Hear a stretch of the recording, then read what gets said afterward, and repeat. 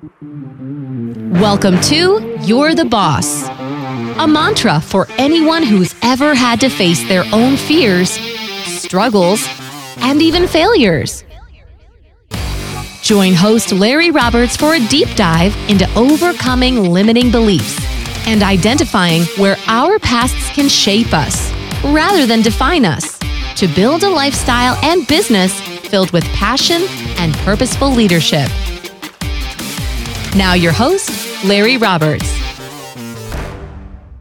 Joining us today is Jonah Larkin. After selling his company in 2005, Jonah found himself completely burnt out, physically, mentally, and spiritually.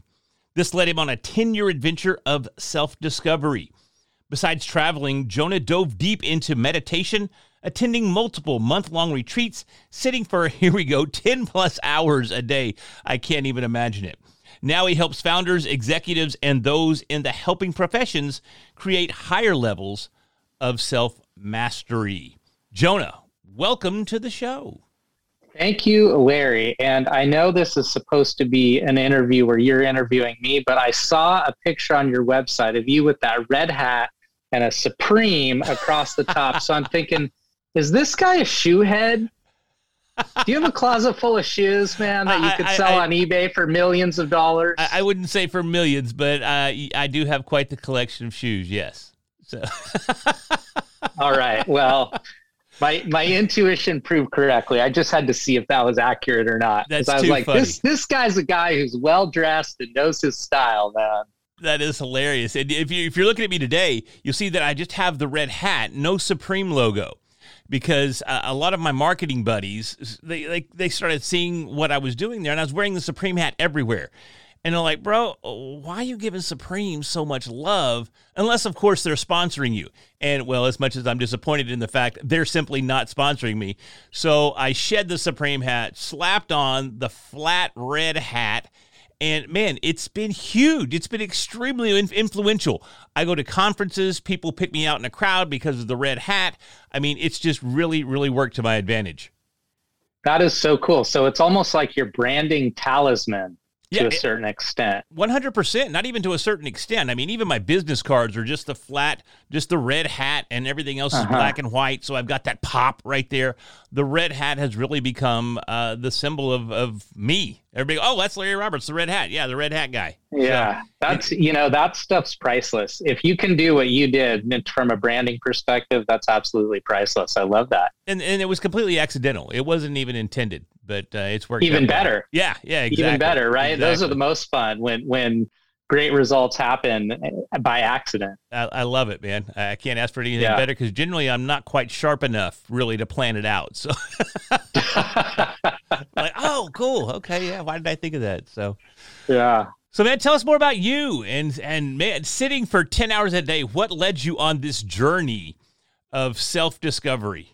Yeah, Larry, I'm a bit of an extremist, self-admitted extremist. So when somebody says, hey, man, you should go on a meditation retreat, I'm like, yeah, that sounds like a good idea. Where is the place to go on a meditation retreat? Well, it turns out that Southeast Asia is the place to go on a long meditation retreat. And, I found myself in Thailand, actually, when I was 21 years old. And I immediately went up to the city called Chiang Mai, signed up for a meditation retreat. They gave me a bunch of white clothes to wear and gave me a room and said, all right, go and meditate. And I said, what does that even mean? Yeah. I don't even know what that means. And so pretty soon they had me sitting there watching my breath, watching my body, all that sort of thing. And it was hellish. It was one of the worst experiences of my life, but it was also incredible too. Okay.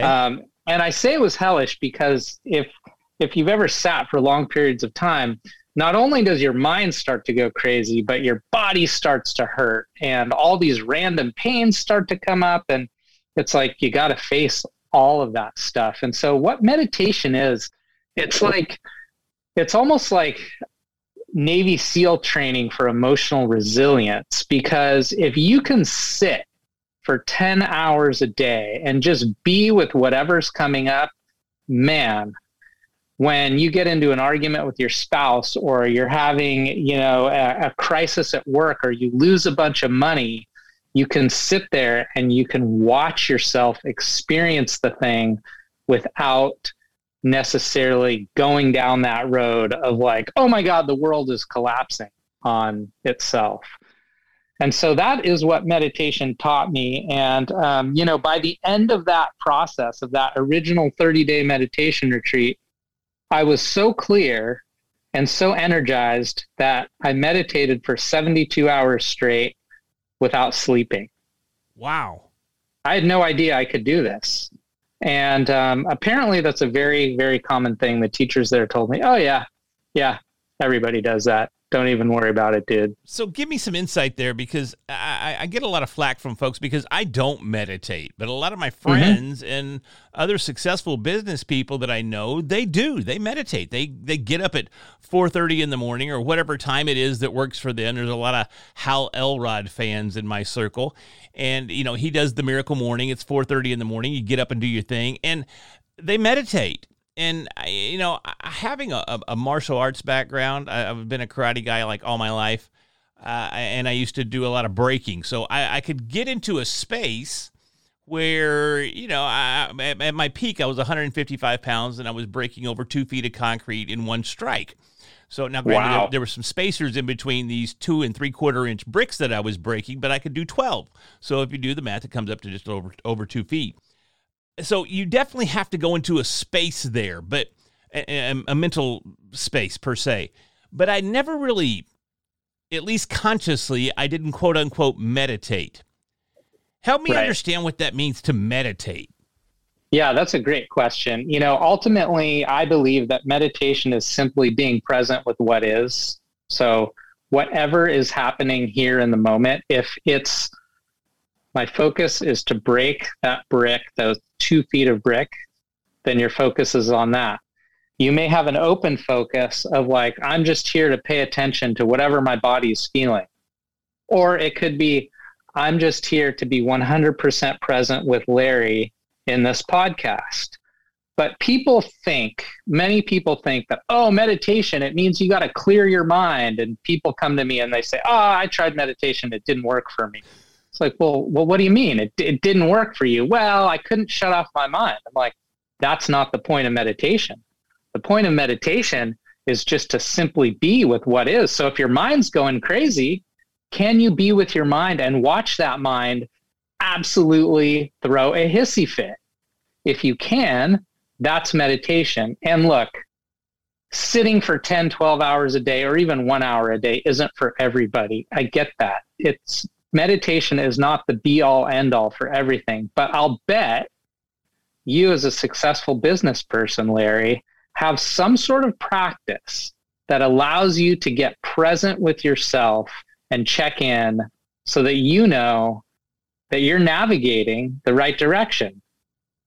Am I right about that? Well, definitely. I mean, there's definitely times that come throughout the day, and it's not just one point in the day where I have to change states.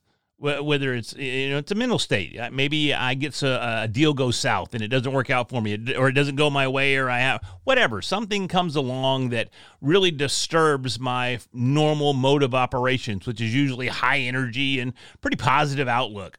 So there are those times where that state gets changed and I get into a lull. I'm not as productive. I'm not focused.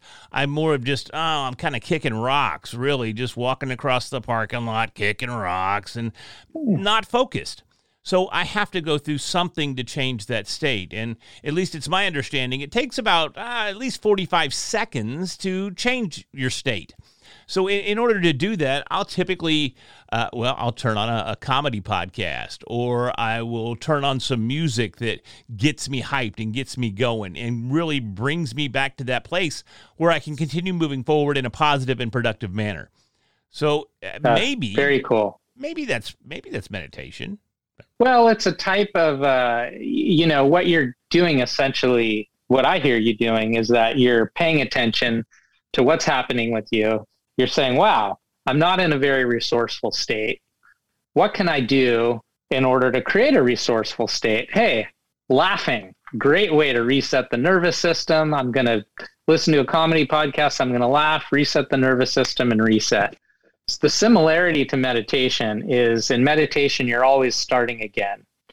Why? Because if you're doing focus meditation, maybe I'm sitting here paying attention, watching my breath or watching my body. And then all of a sudden I start having some fantasy about my vacation in Hawaii.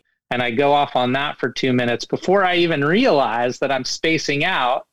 And then I got to come back to my breath and I got to reset again.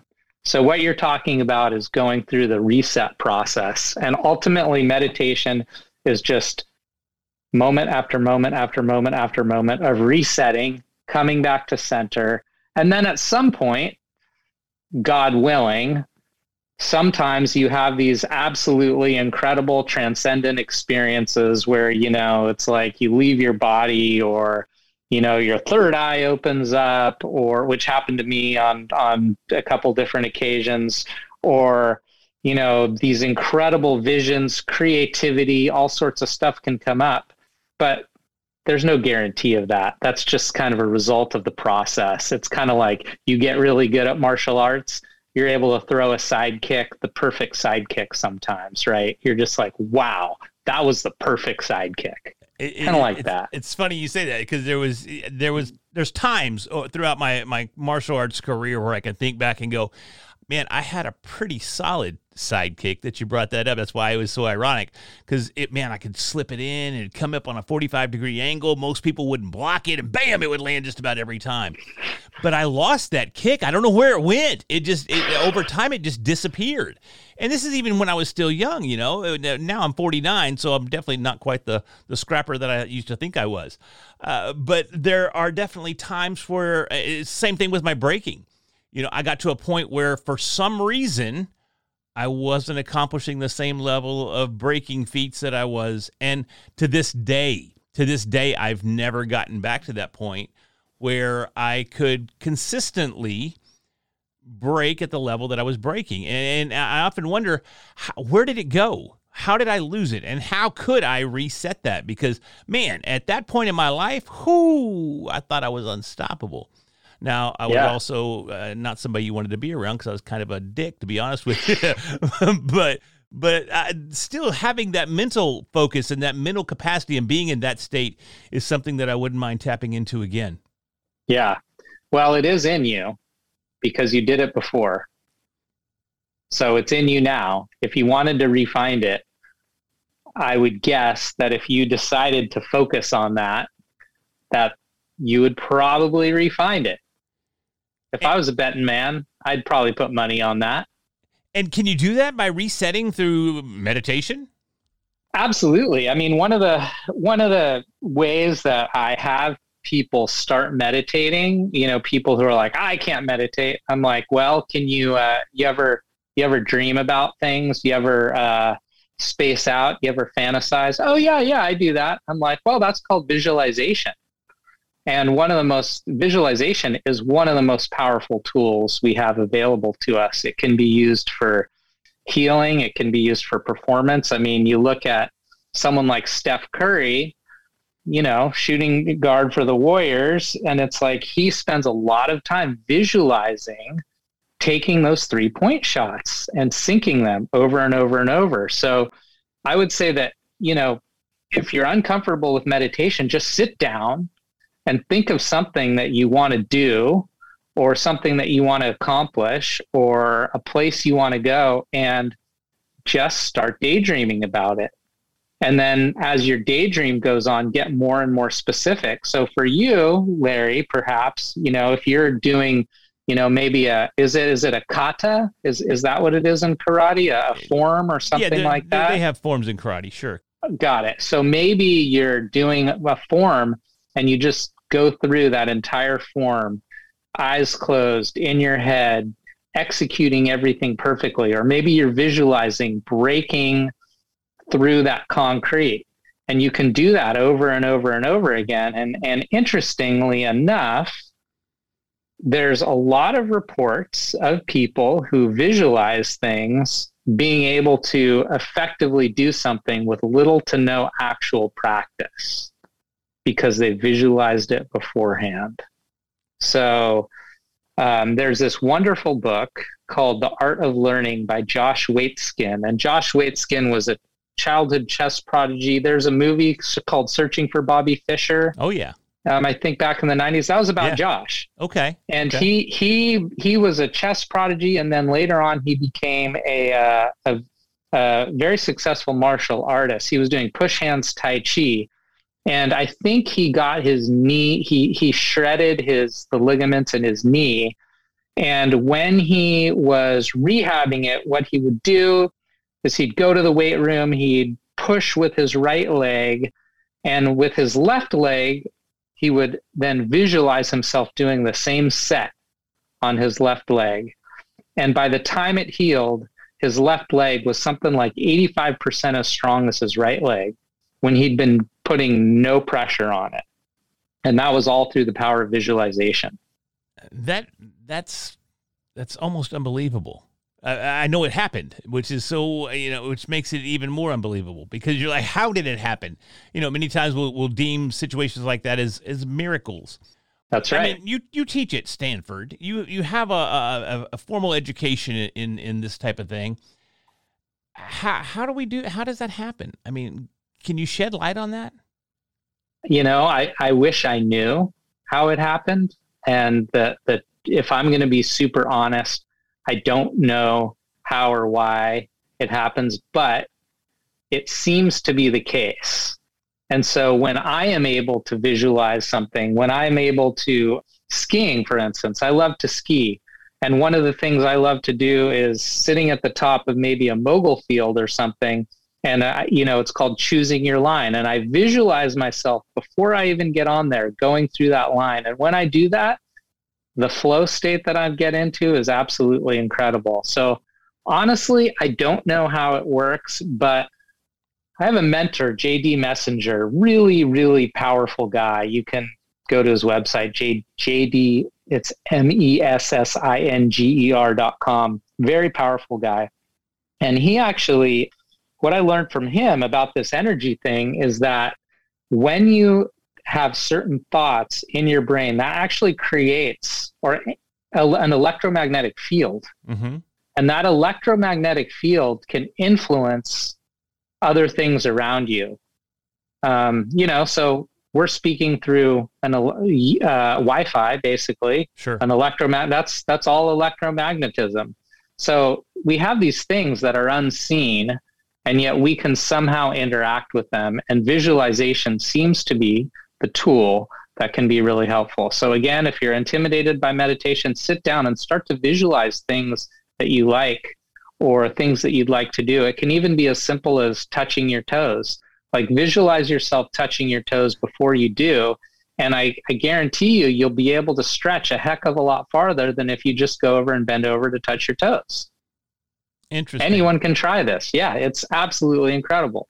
No, that's what are some of the things we could do to start this? I mean, I know you talk a lot about daily habits. Is this, and I've already mentioned Hal Elrod once. So everybody has, I say everybody, a lot of people have these rituals per se, or daily habits that they have. How can we combine like a daily habit with meditation? What are some of the things we could do there? Yeah, that's a good question, because a lot of times, Hal Elrod, bless his heart, he came up with Miracle Morning, and it's really incredible. But the issue that I see with Hal is like, it takes 2 frickin' hours to do the thing. You got to meditate and do the journaling and work out. It's like, I got to get to work, man. So that's why you got to start at 4:30, man. I mean, exactly. That means I got to go to bed at like 7:30. So. See, and that's what I don't get. There's so many people, and there's somebody else that I listen to. Wes Watson is his name, and he has he's an ex-con out of California, and he's a motivational speaker and personal coach, and he gets up at 3:30. So Oh my God. I'm like, do we have to just keep backing this up? Do we just, I mean, are you getting up at 10 p.m. now? I get up at 10 p.m. and power my way through here all the night long, and then my day starts. I mean, it's getting ridiculous. Yeah, 100%. And the whole thing about, all you need is a morning routine and you're guaranteed to be successful. Yes. Yeah, maybe. Maybe. There's a lot of people who are successful without morning routines. Nonetheless, to go back to your question about how do we integrate meditation into a morning routine, the thing is that if you want to start meditating, the biggest mistake that people make when they start to do habits is they set themselves up for failure by choosing to do way too much. And, I've meditated 10 hours a day for 45 straight days one time. And so you'd think, oh man, I've got the discipline of steel. But, when I'm back in my daily life, trying to sit down for an hour a day, I can't do it. I actually can't do it. And so I had to learn a real hard-won lesson, which was make the smallest possible thing a win. So when I was going back and when I was figuring out my morning routine, what I found was that I knew every single day, no matter what happened, I could sit on my meditation cushion and take 3 deep breaths. I could do that. I could do that if I was late for a meeting. I could do that if, one of my family members was freaking out and yelling at me. I could do it no matter what. And that is what got me back on the path of being able to do it every day. And so now what I call my non-negotiable is 11 minutes of meditation. That's what I do every day, no matter what, at least 11 minutes. And sometimes I meditate for 45 and sometimes I meditate for 11. So if you want to integrate meditation into your morning routine, you got to ask yourself, what's the bare minimum that I could do that would establish the habit? And can I do it in less than a minute? And that's the key. You have to chunk whatever habit you're doing down into something you can do in less than a minute. So say you want to work out in the morning. What can you do in less than a minute? Well, you can put on your workout clothes. Because I guarantee you're a lot more apt to work out if your workout clothes are on than if you're sitting there thinking about working out. So that is really the key. That's the key to daily habits right there, is make it super, super small and do it no matter what. And pretty soon that daily habit will become a real habit and you'll be doing whatever it is that you want to do. Well, and you're positioning yourself to be in a state of execution. Just like you're talking about, if you only have a minute, put on your workout clothes. You're more apt to work out if you're already in your workout clothes. So you're already in that state. You've already got that. It's already in your head that now I'm prepared to work out. I probably ought to just go ahead and work out. So it's putting you in that state of productivity or reactivity. And I think that is extremely critical to taking the action that we want to take. It's so easy to not do those initial steps and put yourself in that state and then play off the bigger goal. Go, well, I didn't even have this in line, so there's no way I could have done that. How do we position ourselves that way? Is there an exercise or are there things that we can do to change our mindset right out of the gate to keep us focused on that? You're saying you want to establish a habit. We know that takes about 21 days to establish a habit, give or take. It seems to be the round number that I hear more often than not. Please correct me if I'm wrong. I saw you bobbing your head there, so you may disagree with me. Yeah, I don't disagree with the 21-day thing. I don't know exactly where that came from, but honestly, it depends on the complexity of the habit. So there's a formula I like to use, and it's basically take the complexity of the habit. The habit might be, doing a specific martial arts move, doing a spinning back kick or something like that. That's a complex habit.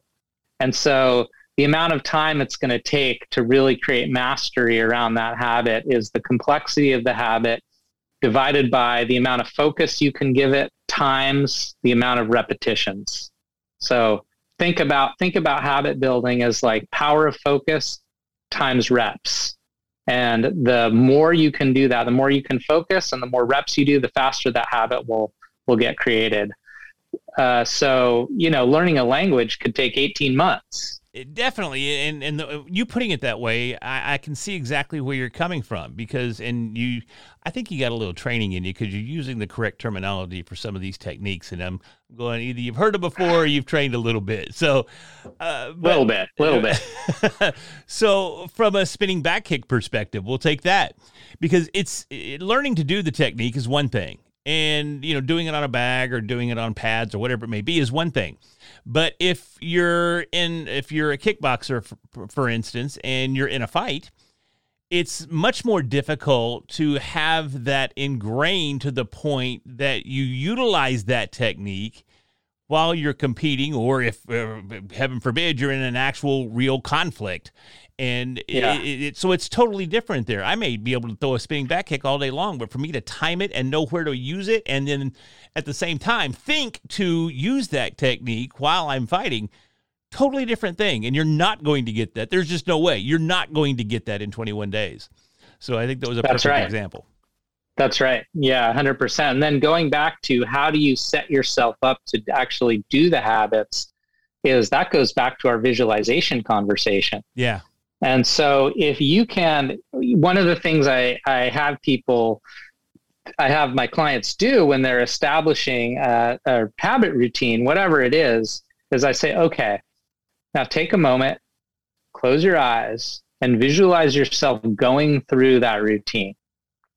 Speed it up, but visualize yourself going through it. Like, what are you going to do? Okay, I'm going to come downstairs, I'm going to drink my water, and then I'm going to go and I'm going to meditate. Okay, then I say, oh, where are you meditating? Oh, I'm meditating in the spare room over here. Where in the spare room? Right? So you have to get really specific. Right. And I say, do you see any obstacles in your morning routine? Do you see any like glitches? And when you visualize it beforehand, you can see those glitches before they happen so that you can do it. And so I usually visualize, I visualize before this conversation. I sit down just for a minute and I visualize this conversation going really well. And at the end, I visualize like, oh, that was a great conversation, Larry. And it puts it in my mind that this is already going to be a great conversation. And so that's how I use it. And the great thing, though, is you can use it however you want. Make it up. I mean, we're all making this stuff up as we go along anyway. So have some fun with it. See how it works for you. But that's what I've found to be extremely effective for me, as well as extremely effective for my clients. Well, it's interesting because you break it down so simply. And I think that's one of the toughest things when it comes to doing something new, or even doing something like meditation. If we formalize it, it seems so complex, and we have a difficult time. And when I say we, I mean me. I have a difficult time simplifying the concept and then applying it. And it sounds to me like you've found techniques to simplify all aspects of it. Yeah. I mean, when you say we is me too. The reason they say you teach what you need to learn. And for so long, habits and being disciplined about habits was a real challenge for me. And it wasn't until I understood, like, oh my God, I'm trying to do way too much here, that I started to realize, oh, if I shrink everything down and make it so that I can easily do the thing, then I'm going to be successful. And here's the thing. You know how we all have that person in our life who we look at and we go, oh my God, Bob is the most disciplined guy I've ever seen. Or Sherry, she's so disciplined. How does she do that? And you know what the research says? What? The research says that people who are highly disciplined use really easy strategies, and people who are not very disciplined use really difficult strategies. So what's an example of that? Well, let's take for me, I'm kind of addicted to sugar. Okay. So yeah, if there's a pint of ice cream in the freezer, that thing is gone.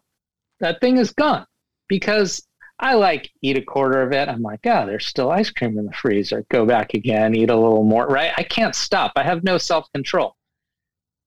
So if I'm like, I'm not going to eat sugar and I have ice cream in the fridge or in the freezer, that is a difficult strategy. But if I'm like, all right, I am addicted to sugar, no sugar in the house, that's an easy strategy. And the most disciplined people use easy strategies and they set themselves up for success. So a great easy strategy for habits is do it with another person. Find an accountability buddy. You're 95% more likely to do any habit if you do it with somebody else versus doing it alone. Simple. Yeah, it really is. It takes me back. Here I am, just over 8 years sober now. And before I actually fell off into rehab 8 years ago, November of 2013. Congratulations. Thank you. I appreciate that. My general practitioner, just my average everyday doctor, was trying to help me break this addiction. And to kind of put it into perspective, he goes, how many shots do you do a night? And I really don't know because I drank every night to blacking out. But I was guesstimating somewhere in the high teens. And he goes, well, I tell you what, let's just wean you off of it. So when you go home tonight, you're going to do your 18 or so.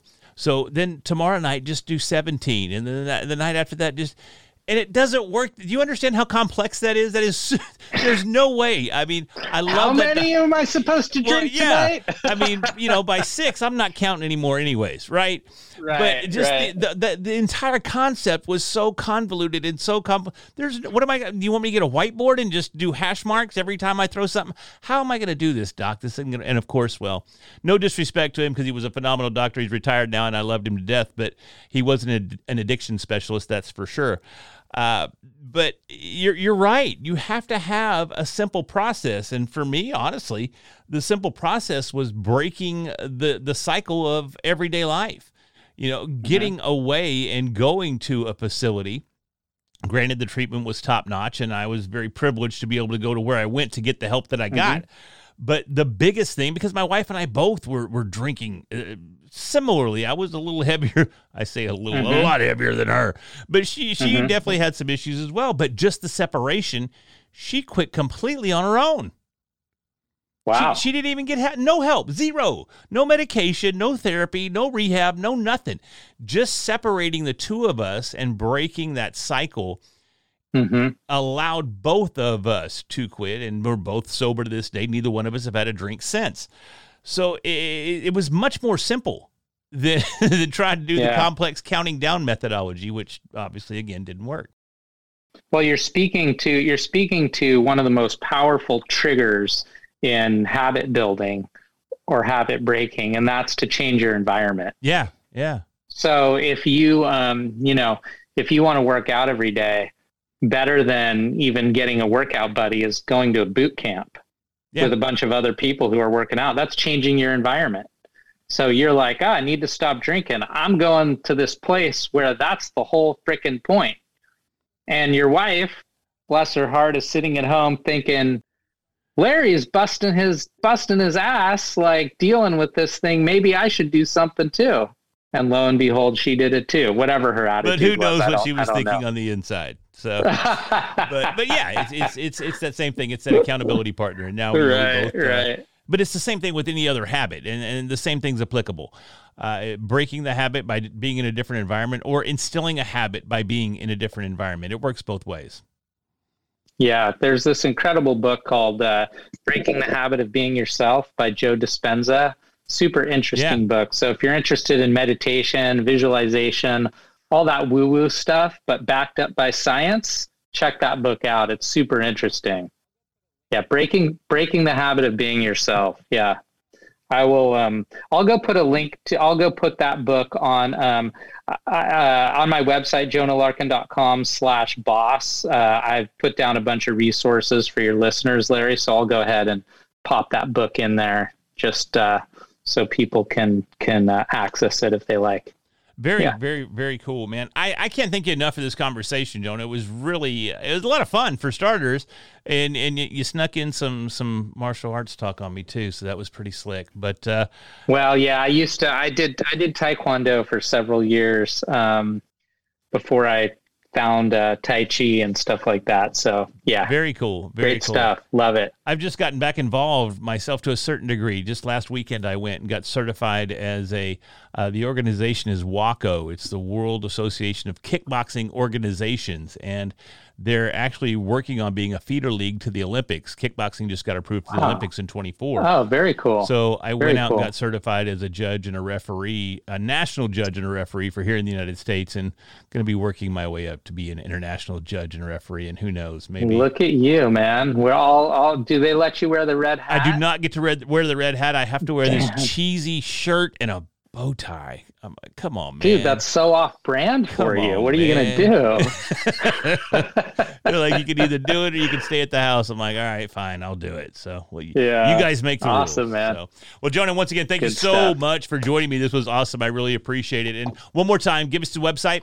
Yeah, JonahLarkin.com, JonahLarkin.com. You can also find me on Instagram at Jonah Larkin or connect on LinkedIn, and love connecting with people. Feel free to reach out. And yeah, Larry, thanks a lot. You're a great interviewer. Really enjoy the conversation. Love the energy you bring. You just show up. Boom. Love that, dude. Thanks, man. I appreciate that. Keep it up, my man. Thank you so much.